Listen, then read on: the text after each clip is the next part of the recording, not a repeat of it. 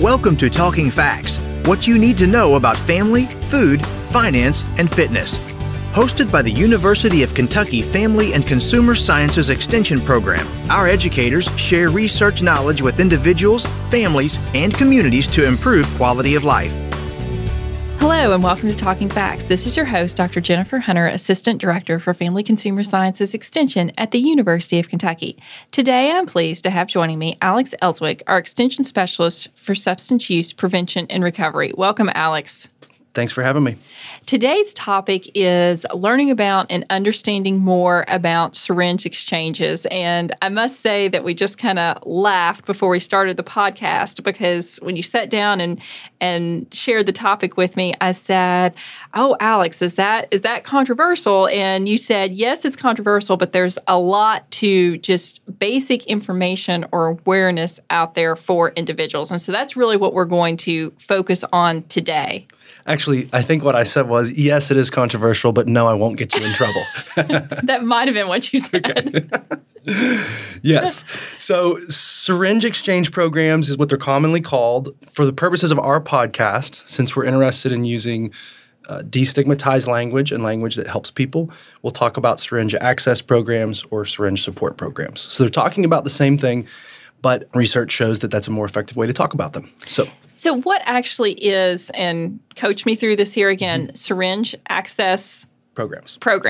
So a syringe access program is a place for people to access sterile syringes, specifically for people who are using drugs intravenously. So at first blush, it's pretty apparent why that would be controversial, because I think the most common opposition to it is people will say, well, you're enabling drug use. Right. So what's really interesting is when you look at data on places, and Kentucky's a good place to do this research because in Kentucky, we actually have more counties with syringe access programs than most other countries in the state, partly probably because we have 120 counties in the state, which makes it easy to do that. But so we can compare the counties that have syringe access programs to those who don't. And when we do that, we don't see any increase in drug use just because we have syringe access, right? So the research is saying people aren't using more drugs because there's a syringe access program, which sort of makes sense. Just because we have a syringe access program in Fayette County hasn't all of a sudden made you consider using drugs. Exactly. I am not more likely to use drugs because that service is available. Right. And syringe access programs come from a philosophy of harm reduction. And in some ways, it's controversial in an addiction space. But what's kind of funny about it is harm reduction is something we do every day. So a good example of harm reduction would be using birth control or condoms, right? So we talk about how abstinence-based sex education isn't as effective as the reality that in some cases kids are having sex. And so how can we accept that as a reality, but also mitigate the harm associated with that? We encourage safe sex practices. This is the same idea for addiction. So you said that those counties that do have syringe access programs, I should have. It was great. Yeah, I should write it down, but I haven't. But those counties that do have syringe access programs, that there's research indicates that there is not an increase in drug usage. Does research indicate that there is a reduction in drug usage by having those programs? The research also does not indicate that. So research would suggest that the rates of drug use stay stable. But what is most important about what syringe access programs do is they reduce the harm associated with using drugs intravenously. So we're talking about things like transmission of HIV and hepatitis C. We're talking about infectious disease like endocarditis, which is basically a blockage in the heart valve, bacteria in a heart valve caused by using drugs intravenously. And the reason why this is so important to us in Kentucky is because Kentucky leads the nation in rates of hepatitis C. And recently there was an HIV outbreak in Scott County, Indiana, largely because of IV drug use. And it was really bad, really epidemic. And so which is not that far across the border. It's very close. So the CDC did a study to try to predict the counties in the country that are at the highest risk of having a similar outbreak.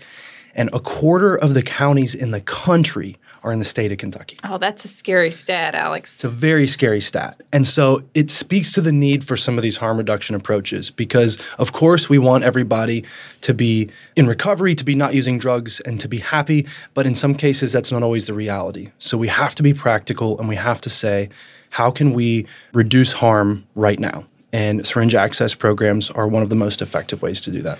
Can you explain a little bit about how a syringe access program works? Yeah, it's an important question. So in Fayette County, for instance, our syringe access program is run by the health department, and folks can come at designated hours and receive sterile syringes. In some places, there's a one-to-one ordinance, which basically means someone has to bring in a used syringe in order to receive a sterile syringe. And the idea behind that is it's going to help us keep dirty needles off the street. Right. The problem is best practice research says it's most effective when you don't make people's access to sterile syringes dependent on anything. Okay. So regardless of whether they bring a syringe or not, that they're able to get access. And I would use the analogy. I know that this will make people bristle a little bit, and it's understandable, but I'd use the analogy of I have a family member who has diabetes. I certainly think that my family member has the right to have access to sterile syringes. It's safer that way, right? So I think in a similar vein, we can make the argument that people need access to sterile syringes, and it makes everyone safer in our state, right? I think that that's the key takeaway is that it's reducing harm for all of us. All of us. Can you tell us a little bit about, because you said that there are several counties in the state of Kentucky that do have syringe access programs, just about trends in terms of implementation, and do we see more counties trying to develop syringe access programs? Is that normally ran through the health department? Just a little bit about how does this process get started in a local county? Yeah, typically it's run through the health department. So we've mentioned a couple of times in different podcasts this Senate Bill 192, and one of the things that bill did in Kentucky was leave it up. It created the possibility for syringe access programs, and it left the decision up to county level. So I can't remember currently how many syringe access programs there are in the state. There are quite a few. It's really surprising how many states have caught on. And the reason for that is if you talk to public health experts, people who are not necessarily concerned with drug use as much as they're concerned with the health of the public, right, they will tell you it is a no-brainer that we have to have syringe access programs to prevent the transmission of these diseases. And what's really been encouraging for me is some counties in eastern Kentucky that are at the highest risk of some of these different disease outbreaks are some of the counties that have started adopting syringe access. And I do think that there are some very small rural counties. What about from a cost standpoint? How are these typically funded? If you could see, so like endocarditis, for instance, I mentioned, which is that infection in a heart valve from IV drug use, is one of the most expensive conditions to treat because people actually have to be hooked up to IV fluid and hospitalized for 6 weeks at a time. Wow. So it's incredibly, incredibly expensive. So if you have someone who's on Medicaid and they contract that type of a disease, that type of a bacteria, and it has to be treated in a hospital setting, it costs taxpayers an immense amount of money. So preventing one case of endocarditis can save lots and lots of money. So even just from a cost-benefit perspective, you really have a good return on your investment when you put these in our communities. All great information, Alex, and I think just definitely helps us as listeners, as consumers of information, understand more about what may be going on in our local communities and some of the services that could be available. Absolutely. Thank you. Thank you. Thank you for listening to Talking Facts. We deliver programs focusing on nutrition and health, resource management, family development, and civic engagement.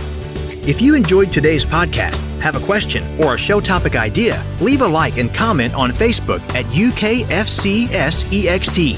Visit us online at fcs.uky.edu to learn more about the University of Kentucky Family and Consumer Sciences Extension Program, or contact your local extension agent for Family and Consumer Sciences. We build strong families. It starts with us.